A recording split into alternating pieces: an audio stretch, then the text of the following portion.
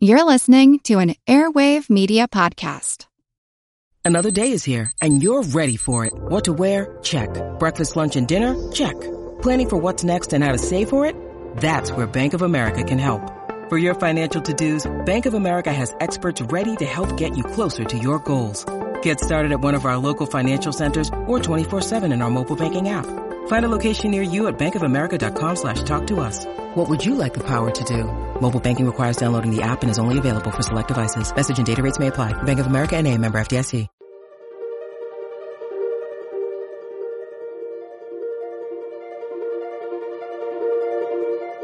Over 7 million different animals inhabit our planet. Yeah, so today, Harpy Eagle.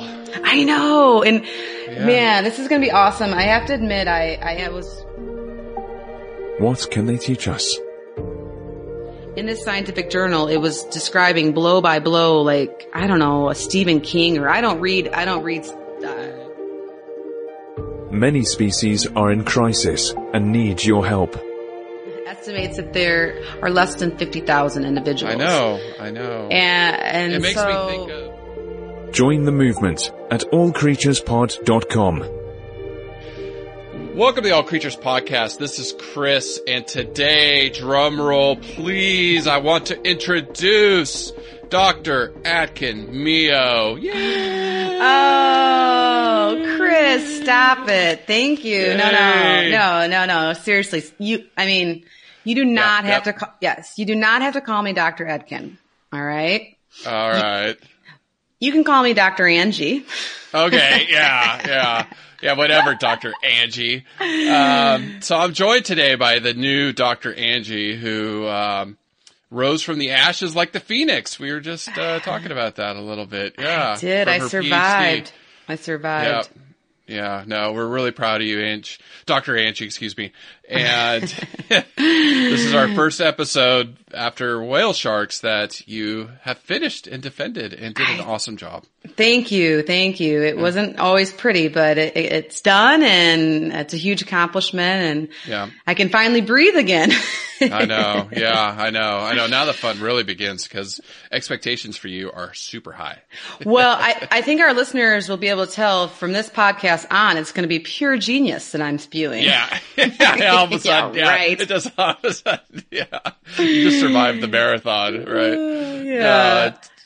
No, it's been really great. You've done really awesome. I just want to say to the listeners out there and to Angie, for you women that are holding down jobs and having children and raising a family, like bravo. It just, from my perspective as, being Angie's previous advisor, but watching Angie, through 2 pregnancies, do all this studying, all of this research, raising her 2 children. I mean, bravo to John too for all the support he's given you. But absolutely, yeah. From busting out of my lab coat when it didn't fit around my big around my big belly. Hilarious. Yeah, but no, and I appreciate that, Chris. But it really does. It takes a village. I mean, people ask me all the time, like, how do you do it all? And the answer is, I don't. I have a lot of people helping me. My wonderful husband, John, he ironed my shirt, for goodness sakes, the morning of my big defense, and all of that, from neighbors helping to my dear friends to family to, just a lot of people letting me either maybe turn my homework in late or bring a kid to class. Right. Yep. So I remember that. But it's surrounding yourself with the right people. And obviously I found that at the university. And so all you women out there, you can do it. It's awesome. Yeah. It definitely can be done. And then you get to, I always say, as far as education goes, it's something that nobody can take it away from you.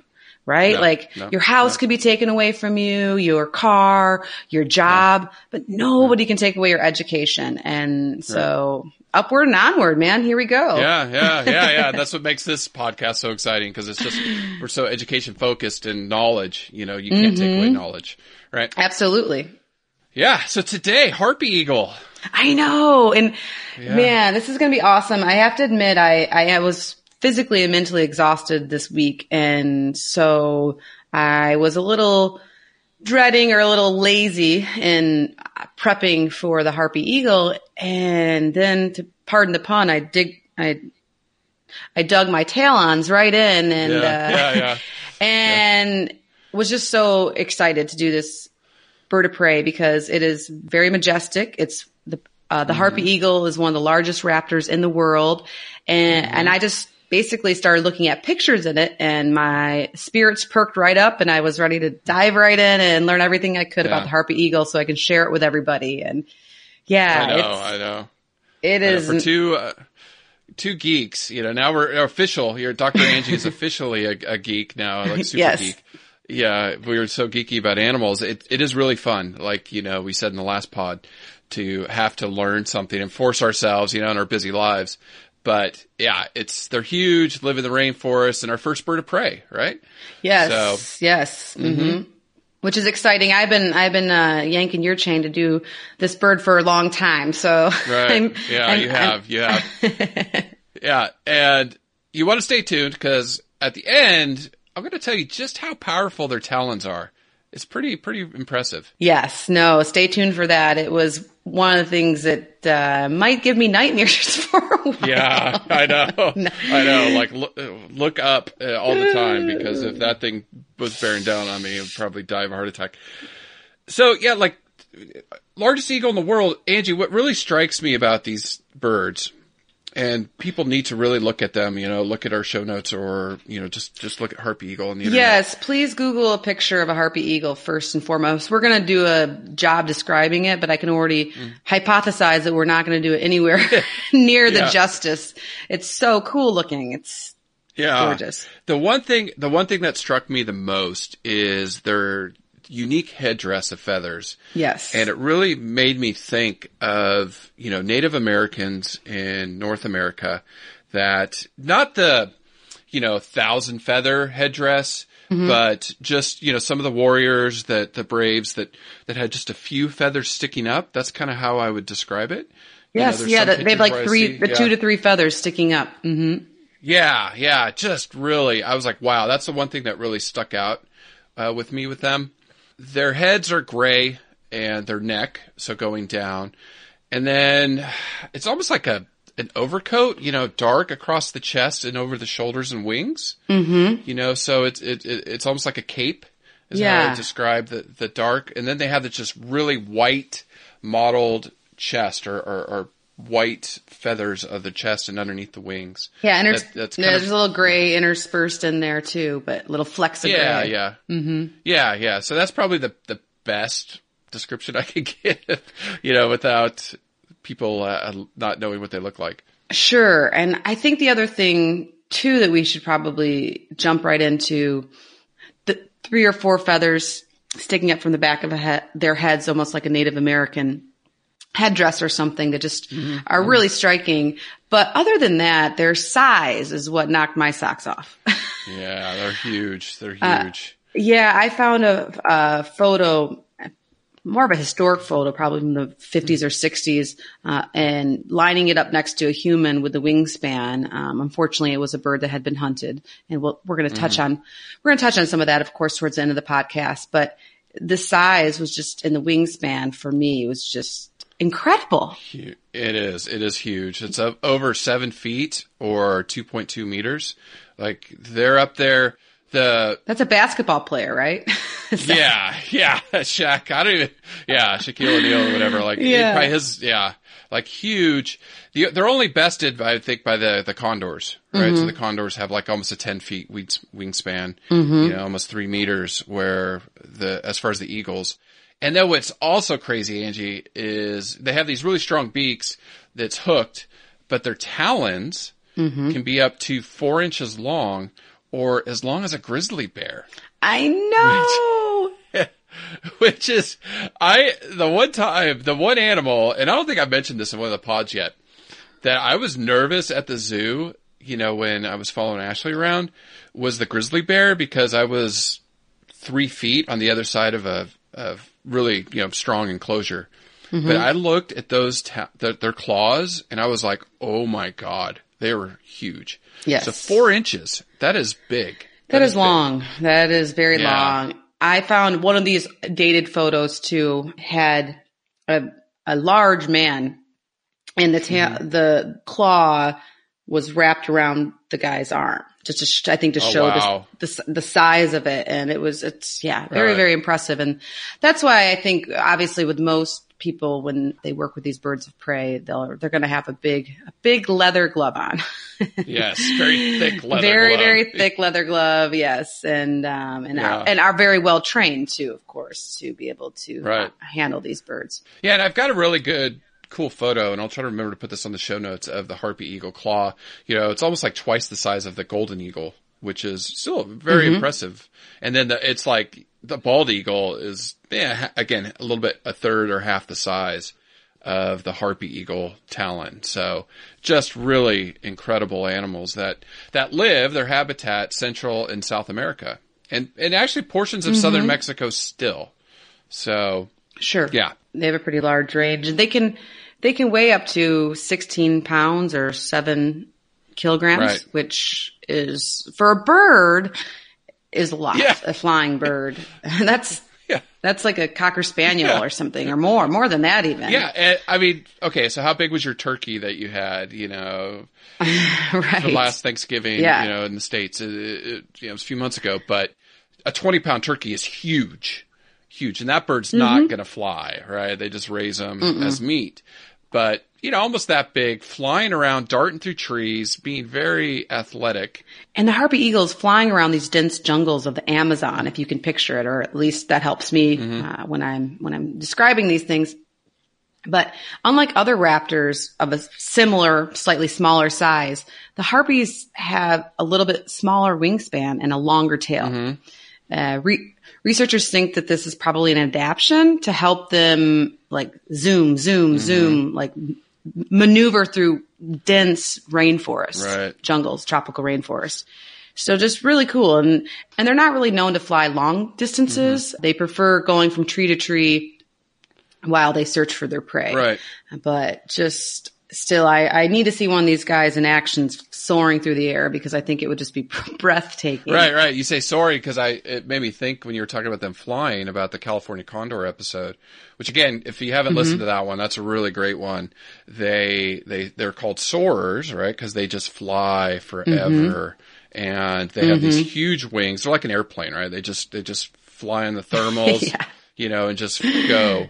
Whereas these are darting in and out, and absolutely, quick movement, sudden bursts, just because they don't have the open land to do that. That's not what they were adapted for. Right.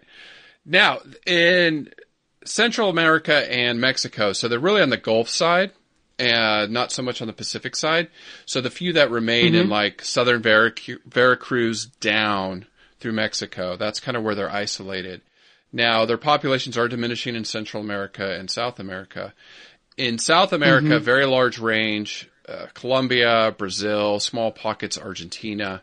So that's kind of Venezuela. Yeah. So kind of there where it just makes me think of the Amazon river dolphin and how you've traveled the world. Like, I know you didn't see one of these, but geez, I'm so jealous. I didn't, but I've been to Manaus, which is about as Amazonian as it can get. That's in northern Brazil. Right. But no, we did not see one. But it makes sense because I was more on the river, doing river tours, and I only did one jungle trek, and we weren't out that long, so the chance of me seeing one would probably be pretty small. But it's now I have a new life goal, because man, that would be one for the books. Right. Like I said, I'm a wannabe bird nerd, birder type person, but that's one that I would put on my book for sure.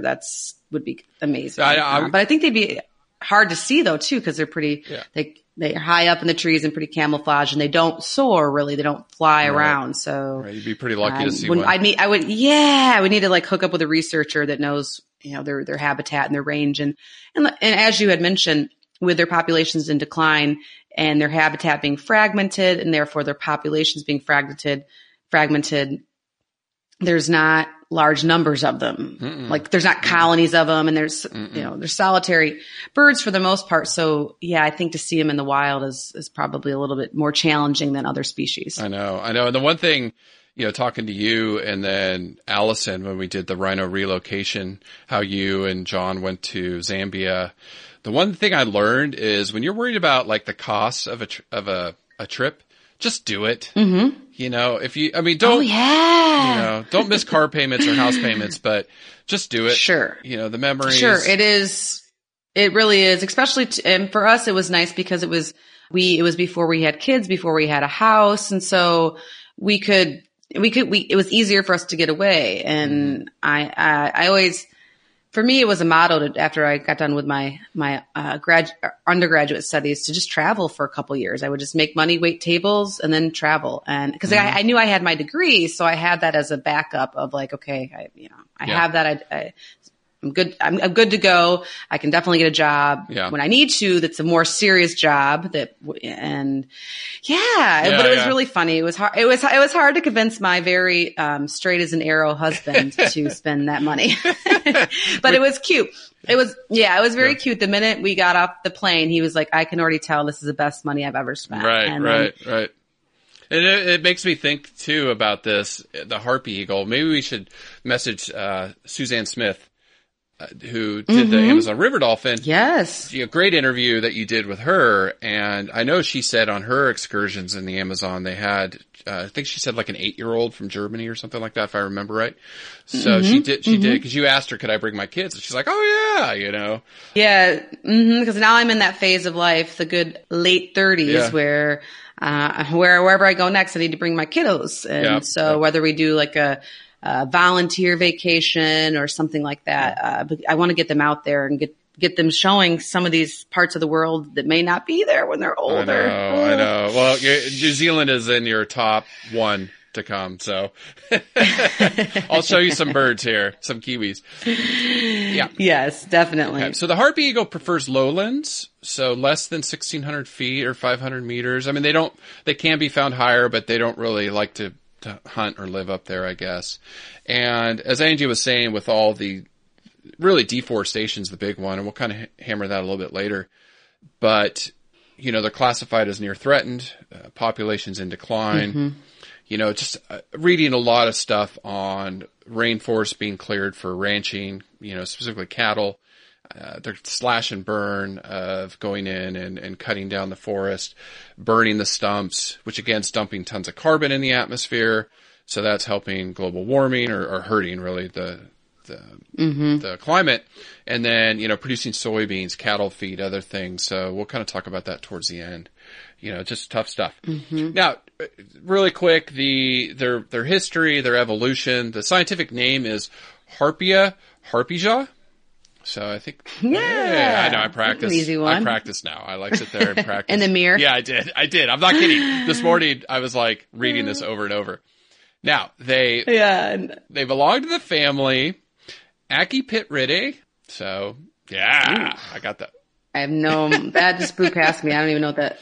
Speaking a different language. Achypitridae is hawks, eagles, kites, harriers, and old world vultures. So that's the family.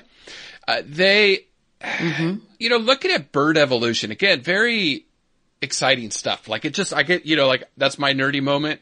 Looking at because the history they're flying. Yeah, they're basically remnants of like flying dinosaurs, right? I mean. Yeah. They're it's amazing. So some of the stuff I was reading on harpy eagles and eagles in general, that a lot of these eagles kind of developed or evolved on islands.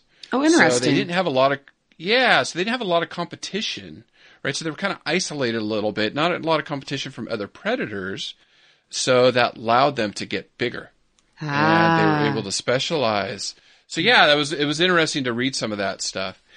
Now, the oldest known bird, we covered that in the condor episode. So they found a bird-like animal that it was about 130 million years ago. So they have found the fossil with feathers, the ancient dinosaur, right, type bird. Yes. That was a long time ago, right? Now, harpy eagles specifically, their two nearest relatives is in Papua New Guinea, or the Papuan eagle. Okay. So really, other side of Earth. Yeah, that's pretty far. That's about as far as it can get. Yeah. I thought that was kind of interesting, that the genetic studies that they've done. They are one of the closest. And then the crested eagle which is a much smaller eagle found in Central and South America. Okay, so they have not closely related to our bald eagle here. No, they're kind of. I mean, they are in the genetic study I looked at. They are in there. Just these were the two closest relatives. Cool. Okay. Yeah. Now. Roll. Dr. Angie, I'm going to test your knowledge. Oh, man. I'm still in recovery mode. Yeah, the softball questions I gave you. I know. Yeah. What's a horse called? A horse. No. In Spanish, caballo. Yeah. Yeah, your analytical chemistry. I'm surprised.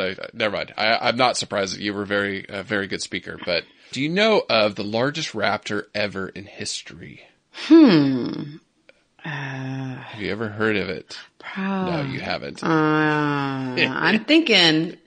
Stump the chump. A raptor. I could do bird maybe, but as far as specifically a raptor, no, I don't. Yeah. Okay. So the Haas eagle. Okay.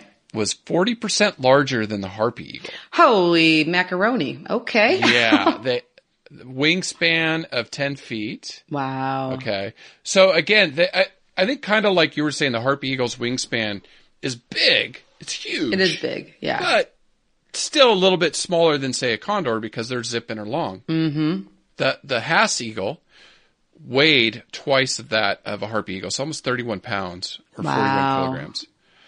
Now, here's my big question. Where, Angie? Where were the Haas eagle?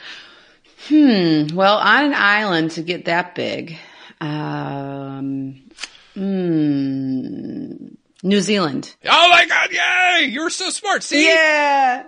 Dr. Angie. What? Dr. Angie in the house. Yeah. Yes. Dr. Angie. And he did not tell me that, guys. I could just tell by the I could just tell by the tone. And you're all in New Zealand lately since you live there. So I could sniff out your New Zealand pride coming through, you know. Okay. Yeah, I'm learning to be a Kiwi. So they fed on a lot of flightless birds, and there was a bird called a moa here, and it was like an emu. Mm-hmm. And right. Yeah. So they were that was their prey, and they're big. Like the moa are big. Like emus are big. You know, not as big as an ostrich, but pretty big. Yeah. Now they went extinct about 700 years ago because when humans or the Maori showed up, they're the native New Zealanders. When they showed up, they quickly went extinct because competition with men. Oh, yeah, sure. Yeah, so good old humans, you know, and 700 years ago. Good old humans, yeah. Yikes. Yeah. Well, Chris, Dr. Chris, I have one for you. Oh no! Put you on the spot, and I will already give you a clue. The answer is not New Zealand or the United States. So come on, that's your clue. Google real quick. No Google. You gotta look as silly as me on here. Okay. In pop culture, can you think of a bird in a movie that reminds you of a harpy eagle? And my hint is the movie is most appropriate probably for like Rourke, because Rourke's what, 7, 8? Yeah, yes, just turned 7. Just turned 7. Just turned 7. So for that age and then older. Oh, I don't know why, but Falco from the Never-Ending Story comes up. That's not a bird. That's a dog, right? That's like a flying dog or something. Yeah. No. How about, it's a series. There's lots of them, and there's a wizard. Oh, okay. Oh, the Harry Potter thing, huh? Yeah. Yep. The bird. Yeah. The Rising Phoenix, because we were talking about Phoenix, right? Yes. Yeah. Fox, Dumbledore's Phoenix was actually. Oh, wow. Okay. Was inspired by the harpy eagle. Some of the looks. Yeah. They're charismatic, right? They're just, they're charismatic. Yes. And the movements and all of that and the colors. So yeah, I thought that was a really fun fact that I learned. So okay. So not Falco, right? Or it was Falco, right? No, yeah, Never-Ending Story. Blind dog. Yeah. Now, have you started really dating ourselves? I know, right? Yeah. Okay, birds are just all in pop culture, and it's interesting, Angie. You know, like you said, living here in New Zealand, you know, we're in such a crisis with our native species, and the government's working really hard to eradicate invasive species, and they've actually established sanctuaries on islands around New Zealand, and some of the birds there are being rehabilitated and released there. And they just, the big thing's rats and stoats and weasels that are really devastating. Sorry to interrupt, but this might not be a Dr. Angie question, but what is it? What is a stoat? It must have lived. Oh. Come on. Oh, okay. I told you I'm tired. But I think. What species are we covering?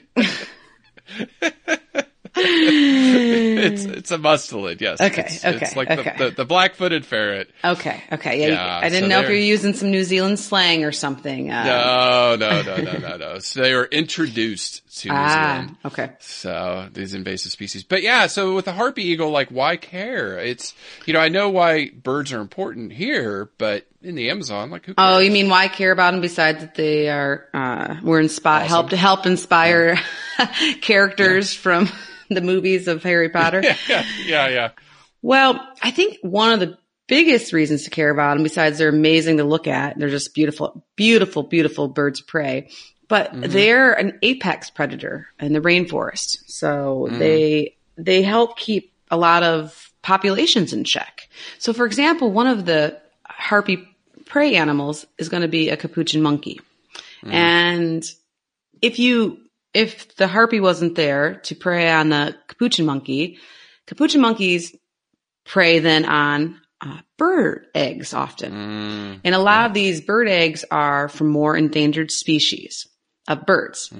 So, tens of thousands of years doing this. And so if they're gone, who's going to do it? And then what happens when it's not done? So. Right. Yeah. The food webs. I mean, it's just, we're finding, instead of, you know, a food tree, I guess, or a hierarchy, I like the idea of a food web where it's so intricate and so complex that everything's interconnected. And it's not just one. You know, you take out a major species like that, it's going to have cascading effects. Oh, sure.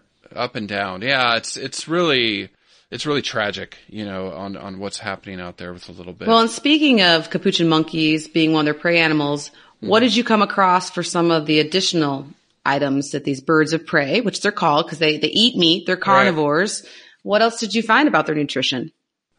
Right. So they do eat other animals. It's sloths, which, you know, I know. I think going back to that doesn't seem fair. But again, if, you know, the sloths need to be held in check, right? Other ones. And you said sloths can move pretty quick when they want to, right? Yes, they can. But I have to interject really quick with my favorite sloth story. When I worked at the zoo, I didn't work directly with sloths, but my good friend Amy did. And one time I went over there to visit and got to feed one of the sloths, and it loved grapes. And so one of my favorite things in life is to feed a sloth a grape. It's similar to feeding a red-footed tortoise a grape because they move so slow that it's like those slow motion videos now you can do on your iPhone with a kid running where they just open, but this is in real time, And they open their mouth so slow and like they just take the grape and this whole process takes 45 seconds or a minute or something. And then, but you're just mesmerized because they look like they're moving in slow motion and they just close their eyes and slowly chew the grape and like grape euphoria. And it's just, oh man, it's so charming. I love sloths. We'll cover sloths for sure. Maybe I'll get Amy to even do some talks about them. But so when I read that about them preying on sloths. Here comes the harpy eagle swooping out of the tree. I know. Bam. Yeah. Yeah. Well, hopefully it reminds me of your. Hopefully they don't know what hit it, right? Yeah. I know. And it made me think of Zootopia. Again, when you're a parent, you watch all these movies. And there's a really funny scene in there, the DMV, and they're all sloths. Oh, yes. It's so true. If you're older than 18, you can relate to that joke. I mean, it's incredible. Yeah.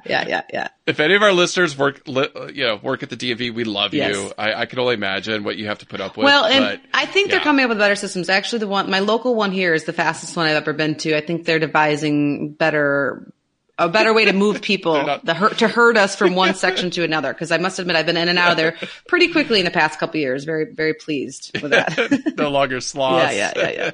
But okay. So harpy eagles, other than sloths, they eat some monkeys, like Angie said, capuchins and the others, possums, and sometimes other birds and reptiles. So they're the apex predator. They are top dog down there. For birds. But yeah, they'll take down pretty much any medium-sized or small animals, including reptiles, other birds, rodents, other carnivores.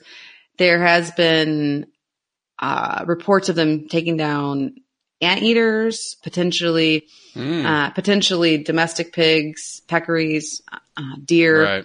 And even it was reported in 1990 by a researcher that they saw an attack of a howler monkey, which was estimated to be like 6.5 kilograms in mass itself. So and for those of you that aren't familiar with howler monkeys, they're definitely much larger than a capuchin monkey. And I read, that the females are larger, so that you have that sexual dimorphism, and the females catch larger prey because they're bigger, and they can. So the female harpy eagles are the top dogs. I would say women are top dogs here too, but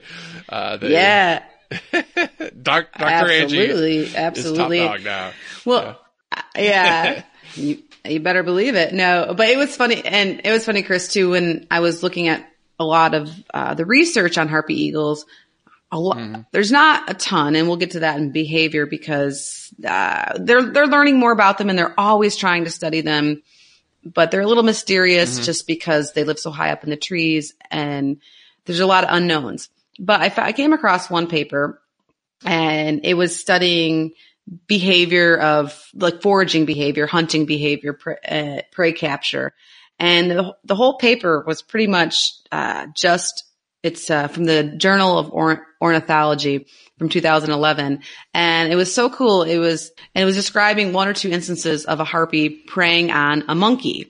And in this scientific journal, it was describing blow by blow, like, I don't know, a Stephen King, or I don't read thriller or scary novels because I couldn't sleep at night.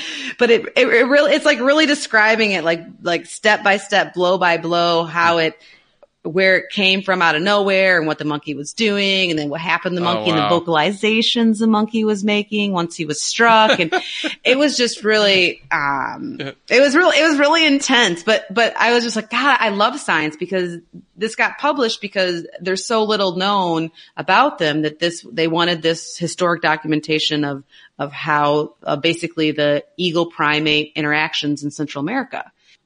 But yeah, I mean, you look at their hunting strategy, their vision's really incredible. I read that their vision, they can see something as small as like 2.5 centimeters or 1 inch from like 2 football fields away. Wow. Well, Chris, interestingly enough, they have amazing vision during the day, but at night it's not so good, which makes sense because they hunt during the day. They are not nocturnal. Right. So they're more, and they're like us, like they need their good eyes, their eagle eyes during the day, but they don't need them at night. Right.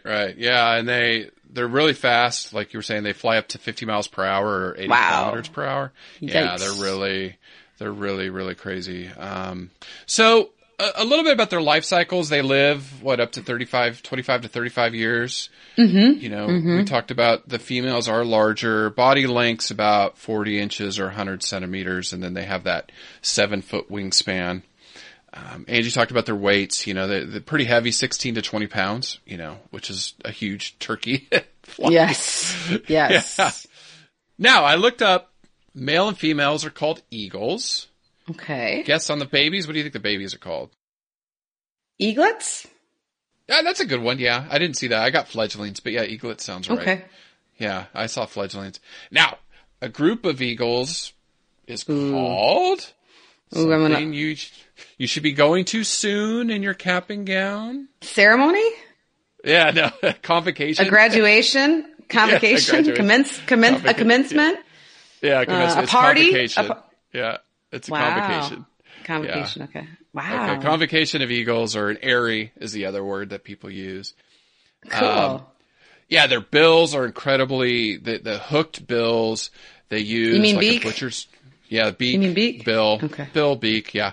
They use it it's like a butcher's tool. like that. Oh, geez. I mean, yeah, I know. Yeah, the thing I'm looking at here, I'll put the circle of life. It is. And I have a really cool graphic that I'm definitely going to put in the show notes. But on there it says, they use it like a butcher. They sever the victim's spinal cord for a quick kill, which is good. So hopefully it's fast. Mm-hmm. And they strip the meat from the bone. Now, this was cool. Those feathers that we talked about at the beginning, right? Those headdress. The headdress ones? The crest. That helps them focus sound into their ears. So cool. See, yeah, it's all about form and function. Exactly. Right. Yeah. It actually has a purpose. Yeah, and they have really good hearing, right? Yeah. Yeah, really good hearing. And, their wings are really powerful. So imagine, picking up prey, so they can do that. And then, Angie, one thing I was asking, okay, I asked myself, why do birds molt? Right? Why do they lose their feathers? All I know is I like when they molt, when I can, my boys and I, we always like to collect feathers. So, but that's a really good question. Yeah. Like, why do they replace them or fall out? And, why does it? Well, I know when the juveniles are growing up, they'll change colors. So I just always assumed that was to give them the plumage that they needed when they were adults. It does. But there's other reasons? Yeah, so as they get bigger, they need bigger feathers for flight and stuff like that. So birds molt because they do get damaged. The feathers get damaged, and the keratin, which is the same thing in pangolin scales, the same thing in rhino horn, so we can collect chicken feathers. We don't need to go get harpy eagle feathers and grind them up and send them overseas and say, here's your medicine, because it's nothing but your fingernails. Anyways. So the keratin gets weak, the feathers get damaged, and so there's no mechanism for that feather to repair itself. So they have to grow new ones to replace them. Ah, that makes sense. Yeah. Now, the molting process in ducks is like 2 weeks. In other birds like parrots, it can take a few years. Okay, and when you say molting process, are they replacing every single feather on their body? Almost all of them, yeah, almost all their feathers. Okay, so cool. They do molt at different stages, like you said. So the hatchling and the juveniles getting that first, second, and third plumage, but once adults, they replace them about once a year. Okay. Now the molting process is really interesting. So the first thing is they molt symmetrically, right? Which makes sense. Okay. Yeah. Right. It would make sense for all of the feathers on the left wing to fall off because then they couldn't fly. No, right? they couldn't fly. Right. Mm-hmm. Yeah. So they lose a couple on the left, they lose a couple on the right. And it's really interesting how that happens. So as the feather ages, the quill gets a little bit loose. And as that happens, that's the bottom part. Right. The quill's the bottom part. Right. And the new feather starts to grow, and then so that older feather will fall out. Oh. You really got me thinking about how these animals live, these birds, and especially that Hunt graphic novel that you're gonna. Yeah. I'll send you the paper. It was entertaining. I do want to read it. It was entertaining. I still I go back to the black-footed ferret. Like, that is a horror story. Tap it on the shoulder so you roll over and then bite your neck as you wake up. Well, it's actually a little kind of the black-footed ferret because I think the tap, it makes them roll over so they can bite the appropriate part of the neck to make it quick. But you open your eyes and that's the last thing you see. Oh my God. Yeah. Well, and the black-footed ferret's so cute. It looks like it has a little mask, a mask on its face, like a superhero mask. So yeah, you wake up to this bandit and then that's it. So yeah. And but anyways, with their behavior, there's still not a ton known about how they live or what they do in the wild. people are studying it, but because they live in such dense forests and so high up in the trees, it can be hard to understand everything about them. But one thing we do know is that these eagles build huge nests, of course, right? And that makes sense. And they use fresh or greener twigs and sticks. Yeah. And researchers are hypothesize that that's, interestingly enough, to help fumigate the nest against insects and parasites. And it keeps it cooler for the young, which is so super genius, right? Now I have to ask you, do they build bunk beds like orangutans? No. Okay. But I counter with, can you guess how big a harpy eagle's nest is?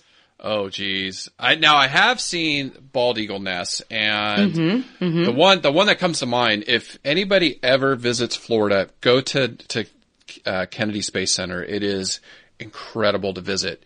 And they have a pair of eagles that have been there forever that have this huge nest that is like the size of, dinner table. So harpy eagle, but still this fresh. And so do they build it every season? I don't know. If I had to guess, Angie, a truck tire size? I don't know. Bigger. There, it's monster truck size. Yeah, there you go. Are you kidding me? You would know more about monster trucks than me. It's 6.5 feet in diameter, so 7 feet in diameter. Don't lie. I know you. You got. I was a good old country girl. I've been in a few trucks in my lifetime. Let's put it that way. We'll end right there. I didn't catch that one. Let's back up the bus. No mud running, and that kind of stuff. Yeah. Okay, go ahead. No, that's crazy. 7 feet? Jeez. But the really thing, this is what really struck me, is the depth is 1 meter or 3 feet. Wow. So that's like deep. A little human. That's my son walking around. I mean, that's deep. That's deep. That is. So, Oh my God. Yeah. And since we're speaking of nests, the harpy eagles are usually found in pairs that they form monogamously and that they mate for life, similar to bald eagles. Yeah.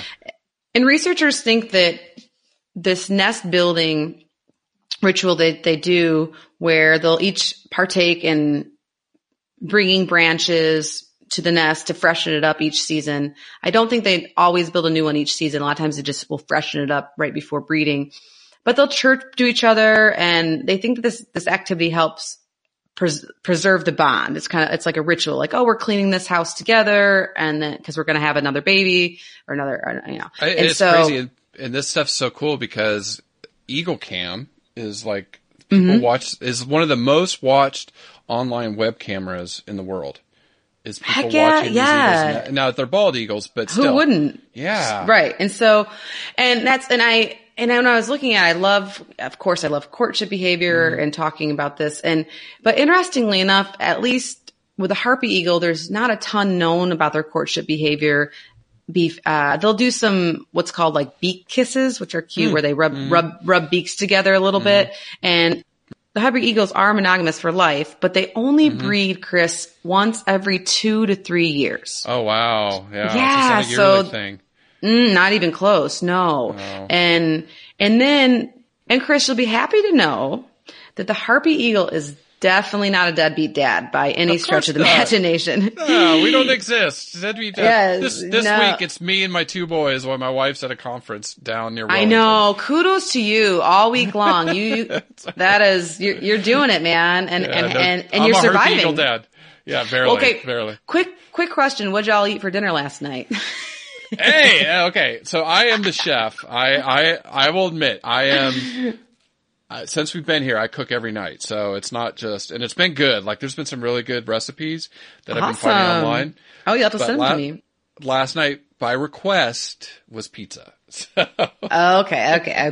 Well, that was by request by the 3-year-old.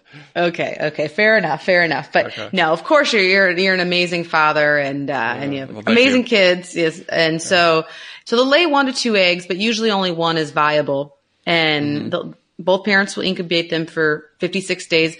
The female does lay on the eggs a little bit more while the male will do some hunting. And the juveniles stay with the parents at least until 10 months. But I was cracking up because I read the fact that the juveniles don't reach maturity until 5 to 6 years old, but they'll also return back to their parents to beg sometimes. Yeah. So I just got never ending for. I know. My poor mom. Right. But really, it's really important for their conservation story that they do with the 2 to 3 years between reproductive attempts.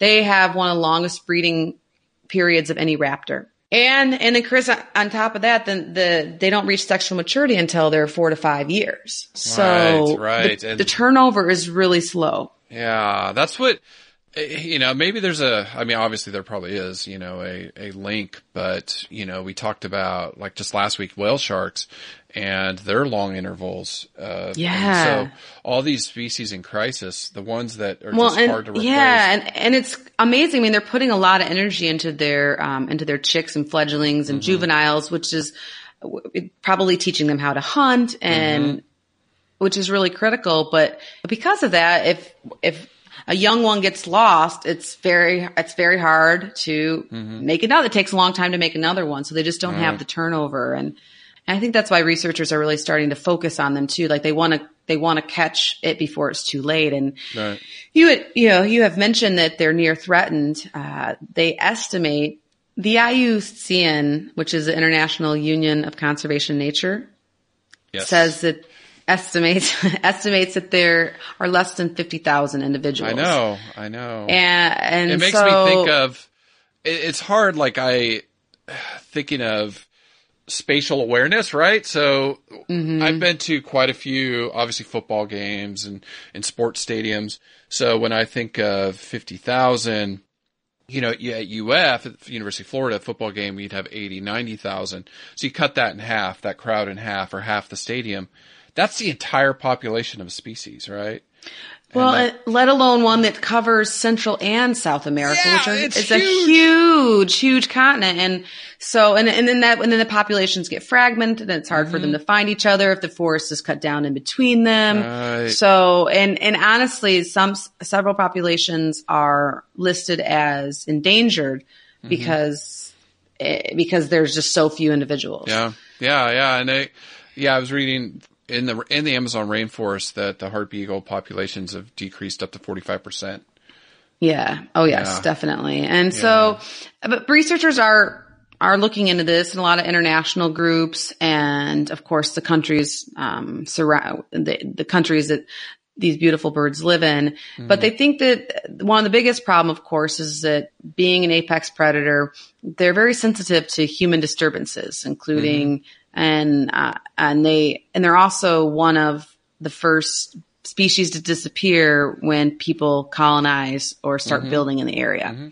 Yeah, it's just like the Haast eagle here from New Zealand. Exactly. Yeah, Chris, exactly like that. And so there's with the logging, deforestation, and so it's hard to figure out like what exactly is a good number to keep these guys going. No, and it.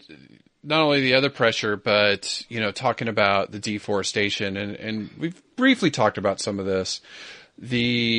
Right now, the rainforests around Earth, we'll focus on the Amazon, but around the planet, every minute we lose about 20 football fields worth of rainforest. Every minute. It's so sad. So since we've been talking or in this podcast, that's 120 football fields that are gone forever. And species are wiped out that we haven't even found yet, that we don't even know about. Yeah. But not only animals, plants. Yeah. I mean, the plant to cure cancer could be wiped out before we even find it. And I said 120. That was wrong. That it's 1,200 football fields. Oh, in the podcast. I didn't want to hear that. Yeah, I didn't like that update. I know. So it's really, the Amazon is just getting. Just annihilated. So right now we're losing about 18.7 million acres of forest per year. The overall carbon emissions, about 15% per year, is from deforestation. And the Amazon specifically in the last 30 years, so about, you were just a little toddler when this stat was coming out, but they've lost about 20% of the size of Texas. Wow. Gone in the Amazon. Yeah. And most of this is for cattle ranching, 70% of that's for cattle ranching or growing soybeans. And now the big thing in Brazil is sugarcane, that the Brazilian government has kind of capped it or banned it from like new fields being planted. But there's discussions right now of lifting those regulations so they can develop sugarcane for biofuels. So again, we can't win, right? No. So yeah, it's but it's still a tough fight, right? It is. And we always talk about voting with our dollar, and my conservation tip of the week. And I've been wanting to talk about this one for a while because it has a huge effect on the rainforest. And wherever you are, if you can reduce your meat consumption, you can have an impact. It's one of the things, I love steak. I love, getting 12-ounce steak. Hopefully sharing it. That's a lot of meat. It is. Back in my football, when I played football, I could put away a 12-ounce steak, no problem. But I love ribeyes. I love, bacon is wonderful. But, I really a couple years ago started reducing meat consumption. Not just for health reasons and stuff like that, but just eating too much protein. You don't need that much protein. And now with the handy dandy internet, for instance, I wanted to go meatless tonight. I try to do it a few times a week with my family. There's so many easy, flavorful recipes that you can just find online. And it's honestly cheaper if you don't buy a lot of meat. So there's not too many excuses to not, and of course I eat meat. You don't need 12 ounces of steak. No. It's funny. My rule of thumb is to eat protein. If I eat any steaks or anything like that, is about the size of my palm of my hand. And I have kind of big hands. Or a deck of cards. Yeah. Maybe you should go with a deck of cards, Chris. Yeah, a deck of cards. But I went, and the USDA, and I'll put this link on the show notes. They actually have a good calculator on how many grams of protein you need per day based on weight. So one of the things is you can multiply 0.36 by your weight to get how many grams you need. And for me, I weigh about 235, roughly about that. So I need about 0.2 pounds of protein per day, or only 3.2 ounces. So that's not much at all.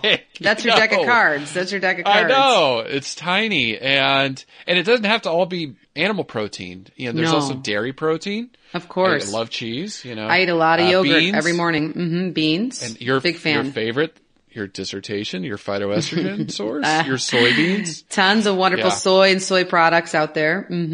Right. So you're right. We just need to eat a more well-rounded diet, more legumes, veggies, and fruits. But that is a good way to vote with your dollar. And that kind of leads into when you save money, not buying less meat, you can give it to organizations like... Yay! My favorite time. Well, my number one organization this week is the Peregrine Fund, and they do amazing work for birds of prey. Yep. I'm in love, and we'll be interviewing some of their researchers to hopefully get that out to the public so you can hear about this group. The Peregrine Fund does amazing amounts of evidence-based scientific research on several populations of birds of prey to utilize science, which is my favorite, right? Utilize science to actually fight the good fight for these birds in the most accurate way possible, because you don't want to throw good money after bad. You don't just want to throw a whole bunch of money and say, oh, do this and that'll help them. You need research to actually figure out how the animals behave and how they're moving and how they're nesting. And then you can use money smart and land smart and try to figure out all these complex issues that are way beyond me, because I'm not a conservation biologist by trade. So the Peregrine Fund does that, and check out their website. That's www.peregrinefund.org, and that's PEREGRINE fund.org.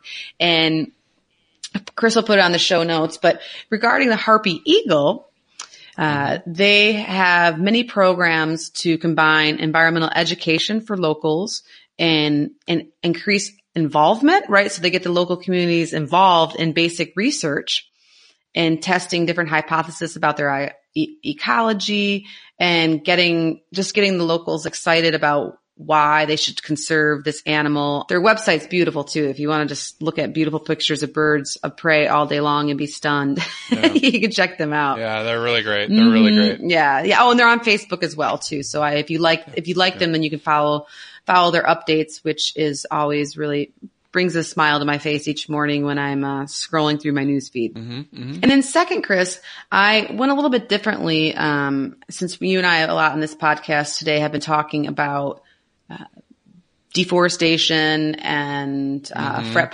fragmentation. So you can check out the World Land Trust at www.worldlandtrust.org. This organization works to protect some of the world's most biodiverse and threatened habitat, acre by acre. Wow. Yeah. So what they do is they work with local NGOs to help provide finance and technical support to create and protect nature reserves. And they'll also restore degraded habitats to ensure that they're permanently protected. So they do all of this through local partners, which is key, right? So they don't have it's not like you or I go buy a chunk of land in Brazil and say oh, you can't do anything. Once the land has been acquired by the locals are trained to help preserve the land and how to do things like plant trees and to assist in natural regeneration. So a cool thing too, if you check out their website or if you check them out on Facebook, you can buy a tree or gift a tree to different areas of land. And they're really big too on training the locals and working with education to reduce emissions, like you talked about, from deforestation and degradation. They also have something called the Carbon Balance Program, which helps to reduce emissions and ward off climate change.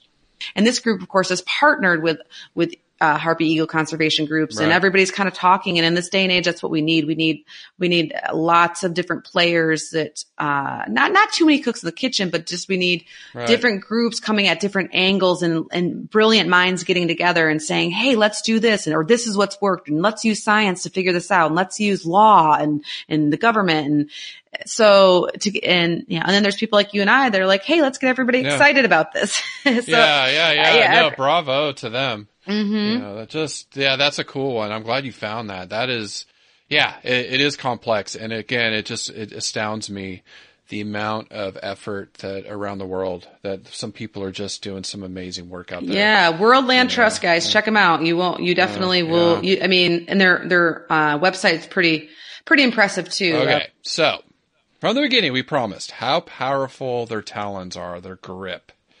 Okay. So strong as a Rottweiler. Oh my. Wow. Very powerful. Yeah, very powerful.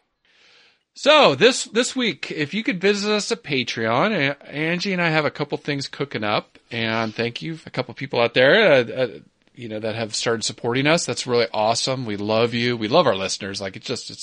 It's great. It's great. The interactions on Facebook, Twitter. So, feel free to contact us. We love hearing from you. We're getting to you as fast as we can. It's awesome. Have some people give us some ideas on species that are coming up. Absolutely. That are on our radar. Exciting. Yes. Yes. But hey, great show.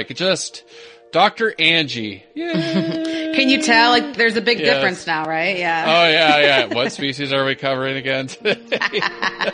I'll never live that down. Which is fair. All right. That's fair. Well, thank you for joining us, and look for us for next week. All right. Thank you, everyone. Listen, learn, share. Join the movement at allcreaturespod.com.